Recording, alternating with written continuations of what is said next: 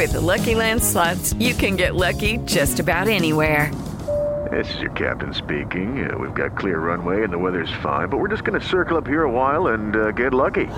No, nothing like that. It's just these cash prizes add up quick. So I suggest you sit back, keep your tray table upright, and start getting lucky. Play for free at LuckyLandSlots.com. Are you feeling lucky? No purchase necessary. Void where prohibited by law. 18 plus terms and conditions apply. See website for details.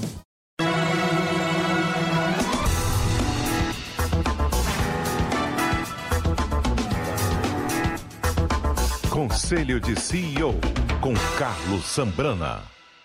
Olá, sejam bem-vindas e bem-vindos ao Conselho de CEO, o programa que está em todas as plataformas da Jovem Pan, no rádio e também no aplicativo Panflix. Aqui no Conselho de CEO, recebemos semanalmente as principais lideranças empresariais do Brasil para um bate-papo sobre empreendedorismo, gestão, carreira, negócios e, claro, escutar seus conselhos. E o convidado de hoje é um ex-jogador de futebol que virou presidente de uma das maiores montadoras do mundo. Quem está conosco é o Pablo Dicci. O argentino Pablo Dicci é o primeiro sul-americano a comandar a montadora Volkswagen na América Latina, posto ao qual foi alçado em 2018. À frente da montadora está liderando o processo de transformação digital da empresa. A Volks está testando a venda de carros onde o cliente estiver, com vendedores munidos de equipamentos de realidade virtual. Nessa quarentena, lançou o Nivus de forma totalmente digital, com uma live para toda a América do Sul. Na primeira semana, 2,2 mil carros foram encomendados. O lançamento desse carro completa um investimento de 7 bilhões de reais nos últimos 3 anos, com os lançamentos do Polo, do Virtus e do T-Cross. Aos 51 anos, ex-jogador de futebol da base do Huracan, time que disputa a primeira divisão do campeonato argentino, Dicci estudou na Universidade Americana Loyola University de Chicago, depois de ganhar uma bolsa de estudos por conta do seu talento com a bola. Fez administração e finanças, trabalhou na Varig carregando malas, na Abbott, na Monsanto, CNH e Fiat, até chegar na Volkswagen. Pablo, um prazer recebê-lo aqui no Conselho de CEO. Muito obrigado pela sua presença. Sambrana, muito obrigado pelo convite a você, a Jovem Pan. Um prazer estar aqui mais uma vez com você. Muito obrigado. E eu já te pergunto, o mundo do futebol perdeu um grande jogador ou foi o mundo corporativo que ganhou um grande executivo? Me conta essa tua história aí de jogador de futebol do Huracan. Não, mas Sambrana, eu não era tão grande jogador, não. Eu jogava bem, tinha muita raça, era um líder dentro do campo, mas não tinha toda aquela arte para chegar a ser um grande jogador. Mas eu sempre falo que é um mundo diferente. É aquele mundo que eu fui criado e como fui para os Estados Unidos já não existe mais. Para as pessoas que estão assistindo, por exemplo, na época não existia a internet. Não existia. Não existia o celular. Eu não estou falando do smartphone, não existia o celular. Então, na época, eu jogava nas categorias de base do Huracan. Isso que ano? E isso foi ano 83, 84, 85, por aí. E me fiz um vídeo na fita VHS. Você se lembra, Sambrana? Fita VHS. VHS, sim. Agora é tudo digital, nesse estúdio maravilhoso. Mas na época era uma fita assim grandona, com uma câmera desse tamanho. E meu pai e alguns amigos me filmaram alguns vídeos. Eu fiz a edição, imagina, da época, como foi a edição, muito ruim. E fui para a Embaixada Americana, na época, para ver se eles ofereciam alguma bolsa de estudos pelo futebol, porque não tinha dinheiro. Aí eles me deram um livro desse tamanho e eu escolhi as universidades sem conhecer nada do sistema americano. Eu escolhi 20 universidades e me uma carta para as universidades com a fita VHS. E a carta falava, olha, meu nome é Pablo, eu jogo futebol nas categorias de base do Huracan, não tenho dinheiro, falo um pouquinho de inglês e estou procurando uma bolsa de estudos. Bem cara de pau mesmo, né? Não falava inglês. Mas imagina, na época eu tinha 16, 17 anos, né? Então, a maior parte das universidades... Um fato importante é que, na época, o Mundial dos Estados Unidos já tinha sido definido para ser no ano 1994. Então, os Estados Unidos queria fomentar, estimular o futebol, o soccer de lá. Nos Estados Unidos, aí as universidades começaram a oferecer os famosos scholarships, as bolsas deles, né? Aí eles me chamaram para fazer o tryout, que eles chamam, né? Uma prova. E aí fui visitando diferentes estados. E com 17 anos, imagina, meus pais tiveram que fazer uma carta para me emancipar em espanhol, né? Dando-me um tratamento de adulto. Eu viajei para os Estados Unidos e eu me lembro bem que foi no mês de outubro, já começando o inverno nos Estados Unidos. E o plano era fazer o teste, voltar para a Argentina, e as universidades começam em setembro. Esse era o plano. Mas aí, quando eu cheguei em Chicago, eu me encontrei com um técnico rumano, ex-técnico do Steaua do Bucarest, que na época era um super time, e ele me ofereceu uma bolsa completa. Porém, eu tinha que ficar aí na temporada que eles chamam de indoor, aqueles jogos dentro do estádio. Então, eu decidi ficar, então passei Natal, Ano Novo, com menos 30 graus, que nunca tinha vivido uma temperatura dessas, e sem família, sem amigos, sozinho com 17 anos. Então foi um início difícil. Os primeiros, eu falaria, 2 anos foram muito difíceis. Agora, olhando para trás, fica muito bacana, né? A história é bonita. A história é bonita. Mas lá tinha muitas noites que eu não jantava, né? Como não tinha dinheiro. E seus pais não tinham condições de te manter lá? Não, meus pais me deram tudo o que eles podiam, que foi $2.000 da época, e o dinheiro acabou, e era isso. Acabava o dinheiro e eu voltava. Então eu tinha que me virar. E com a bolsa de estudos, depois comecei a jogar bola em clubes semiprofissionais em Chicago, depois consegui um trabalho na Varig levantando as malas, e fui me virando, né? Os primeiros anos foram difíceis. Você jogava em que posição? Eu jogava volante central ou defesa central, dependendo. Eu sempre tinha muita visão tática do jogo, muita raça, distribuía bem o jogo, mas principalmente eu jogava bem quando o time ia perdendo. Então, aquela vontade de virar o jogo, eu gostava mais quando o jogo era difícil que quando era fácil. Então você não era goleador, você era o homem de contenção. Longe de ser goleador. Fiz poucos gols, era homem de contenção e mais a visão abrangente do jogo. Mas, no fundo, o futebol ajudou na sua carreira também. Porque você pôde fazer uma universidade em Chicago, nos Estados Unidos, e foi daí que você começou a trilhar essa carreira corporativa, né? Com certeza, Zambrano. Imagina, na época, para aqueles que viveram uma fase similar no Brasil, nós tínhamos 100% de inflação ao mês na Argentina. Hiperinflação. Eu não tinha dinheiro, então, sem o futebol, sem a bolsa, eu não estaria aqui, com certeza. Com absoluta certeza, eu não estaria aqui. E como é que foi essa transição para o mundo corporativo? Você falou que você começou a carregar malas na Varig para se manter lá. Qual foi seu primeiro emprego? Conta um pouco como é que você acabou chegando nessa posição hoje que você tem de presidente da Volkswagen para a América Latina, o primeiro sul-americano a ocupar esse posto. Então, na Varig, na época, fazia, eu me lembro até hoje, Rio, São Paulo, Chicago, Chicago, Toronto, e de volta. E comecei carregando as malas, depois fui para o ticket counter, fazendo check-in na classe econômica, depois fui na classe executiva, depois fui na primeira classe. E aí conheci executivos de todo mundo, né? Porque viajava em Chicago com conexões. Aí comecei a conversar com alguns executivos da Abbott, porque a Abbott tem sede em Chicago. E contei minha história para algum deles. E no momento certo eu pedi se eles me davam a oportunidade de fazer um estágio, um trainee. Eles me deram a possibilidade, sim, então fiz um estágio de 3 meses na Abbott, me formei lá nos Estados Unidos e comecei a trabalhar na Abbott após que me formei lá em Chicago. Então foi uma transição muito difícil no início, mas uma vez que comecei a trabalhar na Varig, tive a sorte de conhecer pessoas boas e que me ajudaram no momento certo da carreira. Mas isso mostra que assim, você aproveitou as oportunidades que estavam na tua frente, né? Você conheceu as pessoas, mas você foi lá e bateu na porta e pediu uma oportunidade também. Né? Não, com certeza, mas também, de novo, a história fica bonita, mas quando eu te falo da Varig, o avô chegava 5:30, 6 da manhã. Então eu tinha que acordar umas 2:30, 3 da manhã, ir para o aeroporto do O'Hare, lá em Chicago, trabalhava 3, 4 horas, depois ia para a universidade das 10h30 até 1, 2 da tarde, e depois voltava para o aeroporto de Chicago a trabalhar, porque o avião saía, né, no mesmo dia.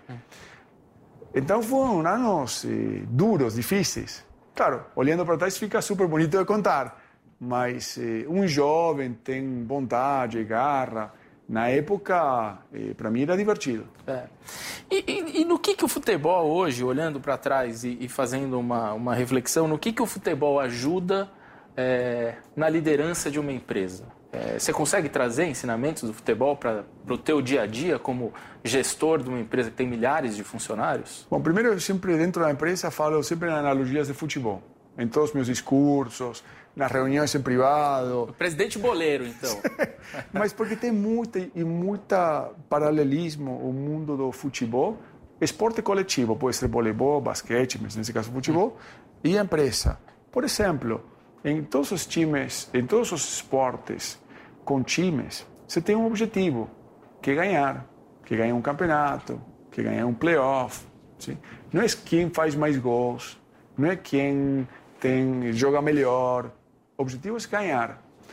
E quando você leva isso para a empresa, principalmente uma grande multinacional, você tem áreas lá de finanças, de compras, de recursos humanos, de engenharia, cada um com seus objetivos.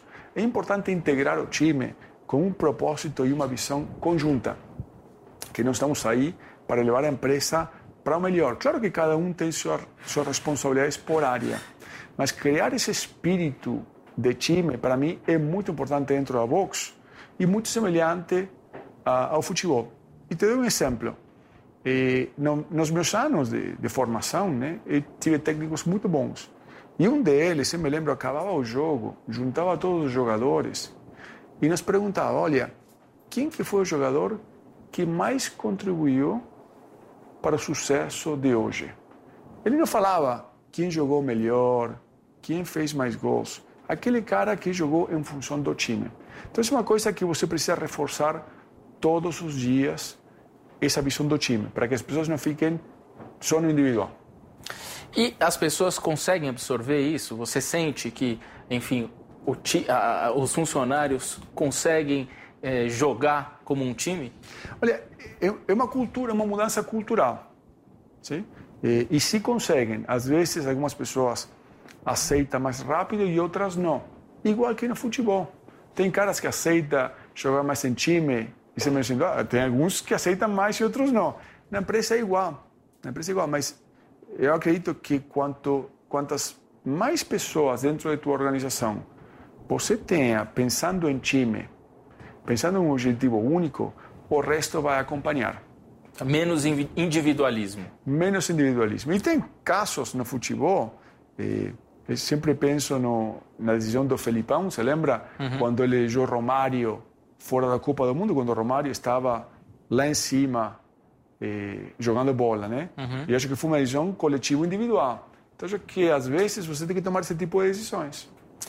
Agora, você teve um grande desafio nessa pandemia que a gente está vivendo agora, que é a Volkswagen vinha fazendo um investimento bilionário no desenvolvimento de alguns carros, como o T-Cross, o Polo, e vinha para lançar o Nivus. Aí chegou essa pandemia, fechou tudo, concessionária fechada, as pessoas dentro de casa, e vocês resolveram lançar o carro digitalmente, numa live.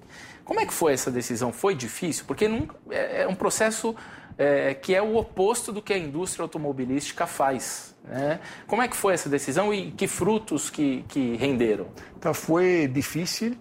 Imagina que quando iniciou a pandemia, sabíamos pouco e nada. Hoje sabemos um pouquinho mais, não muito mais. Mas lá em março, abril, sabíamos pouco e nada, né? E mais do que a live, eu dou o crédito ao time, né? Porque imagina ter que, o Brasil e todo mundo fechado, a parte logística, né? A logística não funcionava da mesma forma, estava tudo fechado. Imagina pegar peças dos fornecedores, produzir peças, comprar, trazer as peças para a fábrica, produzir. Eu acho que a parte da live foi a parte mais fácil, né? Porque tem uma câmera, como tem aqui hoje, todos com máscaras aqui atrás, como estamos no dia de hoje. Essa foi a parte fácil. Mas o conjunto da ópera se de ter a produção, a engenharia, a qualidade, recursos humanos, a parte de imprensa coordenando todo um lançamento, sim? Eu dou muito crédito para as pessoas da Vox. E você vê um time nas crises. Mesmo quando você vai ganhando 3-4-0, fica fácil jogar bem. O que fica difícil jogar bem quando você vai perdendo 1 ou 2-0. Então eu vejo o espírito do time quando o time vai perdendo, não quando vai ganhando. Então, nessa situação super difícil, nós fizemos um lançamento muito bem sucedido em todos os aspectos, de produção, de qualidade, na área comercial. Nós, Zambrana, acabamos 2.500 carros, vendimos 2.500 carros em 48 horas, sem que o carro estivesse presente fisicamente numa loja. Nós somos a primeira montadora a fazer esse tipo de lançamentos. Então precisa muita coragem, precisa trabalhar muito espírito do time e precisa muito conteúdo. O time da Volkswagen tem muito conteúdo. Agora, você acha que as vendas de carros vão voltar aos patamares de 2019, por exemplo? E quando? Você tem uma previsão sobre isso? Eu acredito que vai demorar um pouco, alguns anos, para voltar aos patamares de 2019. Porém, as vendas nos últimos meses têm sido melhor do que a nossa previsão. Sim? E também a Vox está em um ótimo momento. Nós estamos ganhando muita participação de mercado. Nós acabamos os últimos meses com o T-Cross, que é nossa SUV que lançamos ano passado, sendo a primeira SUV na história da indústria automotiva aqui do Brasil, que acabou líder em um mês, competindo com carros compactos e com outros segmentos. Então, nós estamos em um bom momento, em um mercado muito difícil. A performance, o trabalho do time está sendo ótimo. Então, eu sempre pondero, né? Em um mercado difícil, o trabalho da Vox está sendo muito bom. Mas você acha, assim, você tem um palpite de quando que a gente volta? O patamar de 2019 foram quantos milhões de carros o mercado brasileiro? Anfávia, que é a Associação de Fabricantes, fez um estudo, né? Olhou os últimos 40 anos do Brasil, todas as crises. E no melhor ano de saída das crises, estimou que nós chegaríamos ao mesmo mercado de 2019 só em 2025, 2026. E no pior dos casos, em 2030. Então, acho que, como falei antes, acho que vai demorar alguns anos para voltar ao mesmo patamar da indústria. Agora, eu não posso fazer nada com a indústria, mas sim posso olhar qual é a performance da Volkswagen. Como nós vendemos no Brasil, como nós vendemos na Argentina, como nós vendemos no Chile, na Bolívia, no Peru. Em todos os países estamos ganhando participação de mercado com produtos que os consumidores desejam. Então, eu acho que nosso foco está em continuar lançando produtos alinhados com o desejo do consumidor, seguros e super conectados. Comparando com o ano passado, que patamar que vocês estão de vendas? Olha, a indústria acumulada nos primeiros meses ficou em 36% a menos. E a Vox hoje está 28% a menos que o ano passado. Ou seja, nós ganhamos quase 2 pontos percentuais de participação de mercado.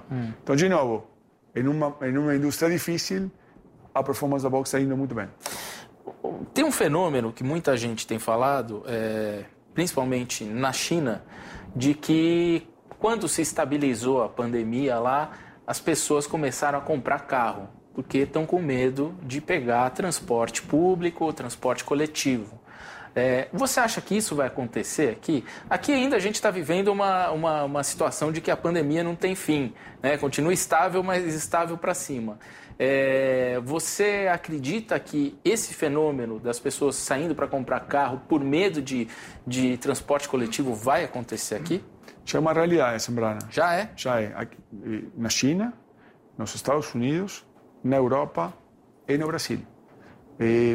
Tem muitos dados, por exemplo, nos Estados Unidos, de pessoas que não compraram um carro há 15, 20 anos, por exemplo, no estado de Nova York, comprando carros. Aqui tem muitas pessoas comprando carros também pela pandemia, porque não querem pegar mais transporte público, ou aqueles sistemas tipo Uber ou Lyft, sim, de aplicativos onde você compartilha os carros. Então, tem muito público olhando a esse mercado. Acho também, Zambrana, que vai mudar o modelo de negócios. por exemplo, hoje nós vendemos o carro via concessionárias para o consumidor. Nossa concessionária também vai vender carros por subscrição, por hora, por semana, por mês, por 6 meses. E isso vai permitir ao consumidor ter uma maior percepção de toda a gama da Volkswagen, porque você pode alugar o carro por um mês um quiser. T-Cross e o mês próximo um Nivus. Então nós estamos em pilotos no Brasil já há quase um ano, sim? Em fase de testes, e no momento certo lançaremos. Mas está próximo, então. Está próximo. Aí eu vou poder ir numa concessionária e alugar o carro, é isso? Já estamos em piloto em 3 concessionárias. Aonde que isso está acontecendo? No Brasil.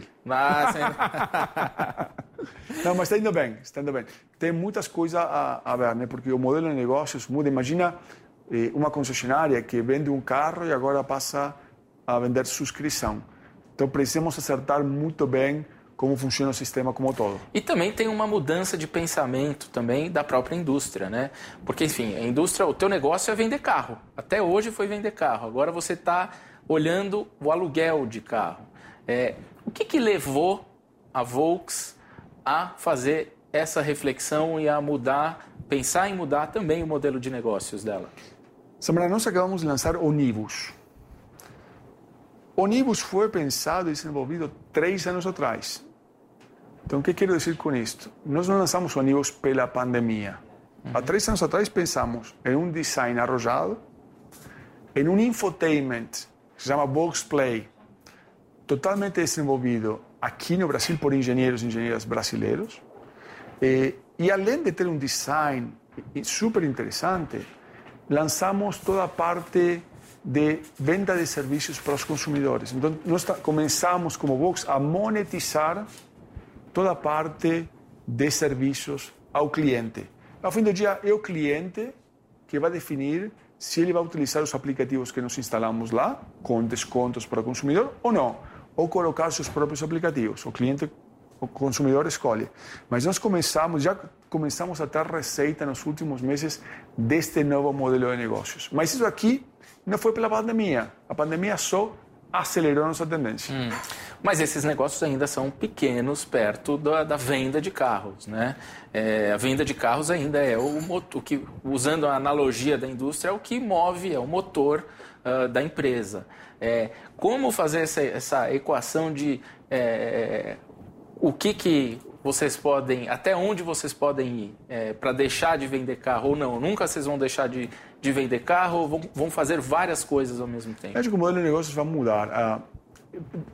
Deixemos de lado vender carros. Acho que o conceito da mobilidade vai continuar na vida da gente por décadas e décadas. Sim? Quem vai ser o dono do carro possivelmente mude. Pode ser a montadora, a concessionário, um banco, uma empresa, uma locadora. Sim? Mas o conceito de mobilidade... Você como chegou hoje aqui na Jovem Pan? Cheguei de carro. Chegou de carro, né? Possivelmente o carro seja teu, mas pode não ser.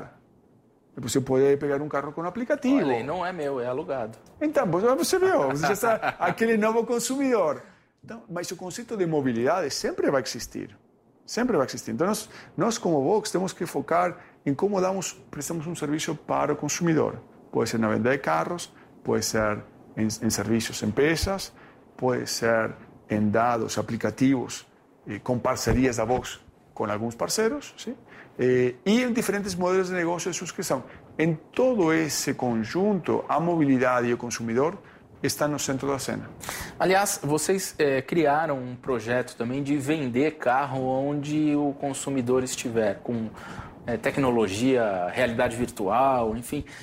A ideia é começar a vender carro de porta em porta. O cara liga e, vem cá que eu quero ver que carro que você tem, vende para mim. Como é que funciona esse projeto? Já começamos há 2 anos atrás. De novo, a pandemia não foi o catalisador disso daqui. Nós já tínhamos a visão desse mundo digital. Então, como funciona? Trabalhamos com as concessionárias e com o nosso banco, onde podemos ir. A Jovem Pan, podemos vir aqui, podemos ir na tua casa, ao clube. Você decide. Você quer comprar um carro? Vem aqui na Jovem Pan. Então, vem o vendedor da concessionária com um tablet e os óculos de realidade aumentada. Aí você pode escolher teu veículo e se você está satisfeito e quer comprar o veículo, pode financiar no mesmo tablet, na mesma ferramenta, E se você quiser, pode assinar o contrato com um dedo, digitalmente. Nós acabamos o papel. Aqui no Brasil, imagina. Então, o processo, desde o início até o fim, é digital. Agora, você pensa como consumidor. Esse processo pode durar 5 minutos ou 3 horas. Quem vai escolher o tempo que você vai passar escolhendo o carro com realidade aumentada com os óculos é você como consumidor. Então, acho que o consumidor tem que estar no centro da cena e que ele ou ela escolha os momentos que ele interage com nossa marca. E aonde? E agora, se a pessoa quer ir na concessionária, também pode ir na concessionária, mas eu acho que nos próximos 3, 4, 5 anos, o tamanho das concessionárias vai diminuir no espaço físico. Tem um grande desafio, Pablo, no que você está falando, porque a Volkswagen é uma empresa muito grande, né? Assim, um elefante, é mais lenta de se movimentar comparando com, vamos falar aqui de startups, empresas que surgem. Não tem um grande desafio aí também de como fazer essa transformação, fazer as pessoas entenderem que tem que ser mais ágeis, o modo de trabalhar no dia a dia, isso mudou também dentro da empresa? O maior desafio da Vox é cultural. Voltamos ao início da nossa conversa. E isso que você fala está no centro também. Como que você treina as pessoas que trabalham na engenharia, na qualidade? Nós temos pessoas fantásticas que foram treinados por décadas a não errar. E eles precisam continuar pensando em não errar na engenharia e na qualidade, por segurança, por motivos óbvios, né? Depois tem um mundo digital que você fala, olha, você precisa fazer pilotos e precisa errar. Quanto mais erre, melhor vai ser para a empresa. Então, são duas coisas opostas na mesma empresa. Nós decidimos dividir as áreas. Sim? Toda a parte de tecnologia e inovação ficou separada, sim, do dia a dia. E à medida que eles vão implementando novas ferramentas, por exemplo, essa dealer digital, eles implementam e depois dão para o time de vendas e eles continuam no dia a dia. Então, para mim, uma forma, e eu acho que não é a forma, mas a forma que nós encontramos, é separar as áreas, trabalhar em conjunto, mas dar autonomia às pessoas para que toquem no negócio por segurança, por qualidade, por competência técnica, e outro a parte digital. São duas competências muito, muito diferentes. Agora, toda essa parte de engenharia, de desenho, eles também estão incorporando ferramentas digitais. Nós desenhamos o carro totalmente digital hoje em dia. Nós estamos nessa jornada há 3 anos. Nós acabamos com todos os papéis na área de desenho. Engenharia, quase tudo já está digitalizado. E com isso, encurtamos o processo de desenvolvimento de um carro em 10 meses. Em 10 meses. Hoje se desenvolve em quanto tempo? Em 2 anos, 2 anos e meio.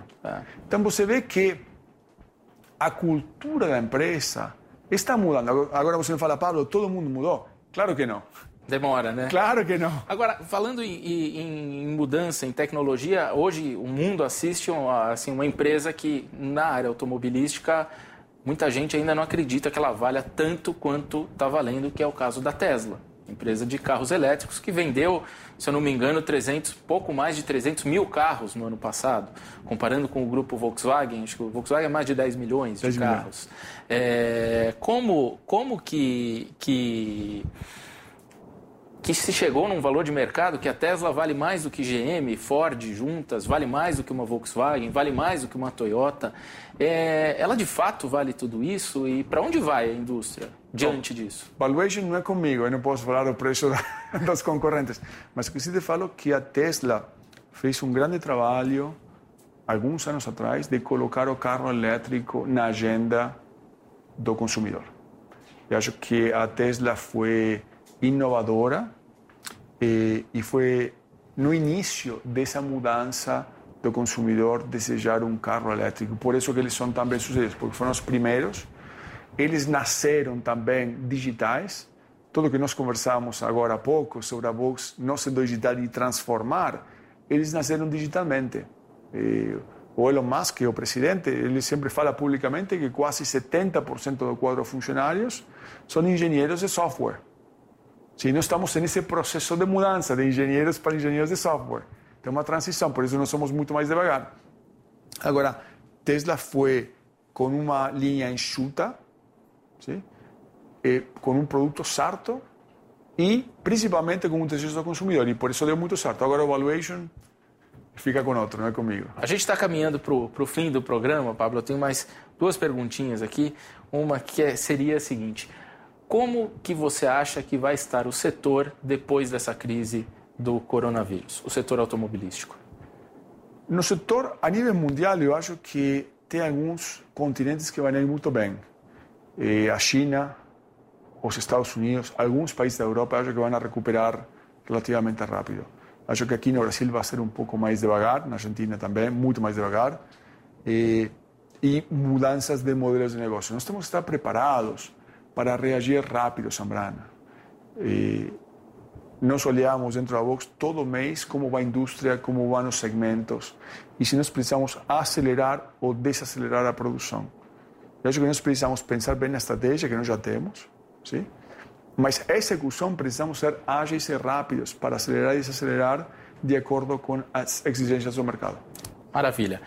O programa é o Conselho de CEO, então eu peço aqui o seu conselho. Quem está assistindo e escutando a gente, qual seria o seu conselho para essas pessoas? Para as pessoas que estão iniciando sua carreira, principalmente, né? Acredito que é importante ter coragem, ter muita coragem nas decisões, sim? Seguir os valores que cada um tem. Cada um foi criado de uma forma. Você, teu pai, tua mãe, tua tia, teu avô, no país que você é criado, você tem uns valores. Eu acho que é importante conviver com esses valores, sim? E cada vez mais pensar no senso de comunidade, o trabalho em time. Acredito que esse pensamento de eu preciso avançar na minha carreira, eu preciso ganhar mais dinheiro, essas são coisas do passado. Cada vez mais precisamos ser mais colaborativos, precisamos olhar na sociedade como toda e pensar no melhor para a sociedade como toda. Então, eu acho que se temos coragem, seguimos nossos valores e pensamos na comunidade, acho que são 3 conselhos que posso dar para as pessoas que estão assistindo. Maravilha, muito obrigado, Pablo. Obrigado a você, Zambrana. Um abraço. Até a próxima. Até a próxima. O Conselho de CEO desta semana fica por aqui. Lembrando que todo o papo com o Pablo Dicey fica disponível gratuitamente no aplicativo Panflix. Então, se você ainda não baixou, corre na sua loja de aplicativos e faça já o download. Na semana que vem, estaremos de volta com mais um grande entrevistado aqui no Conselho de CEO. Eu sou o Carlos Zambrana e te espero aqui. Até mais!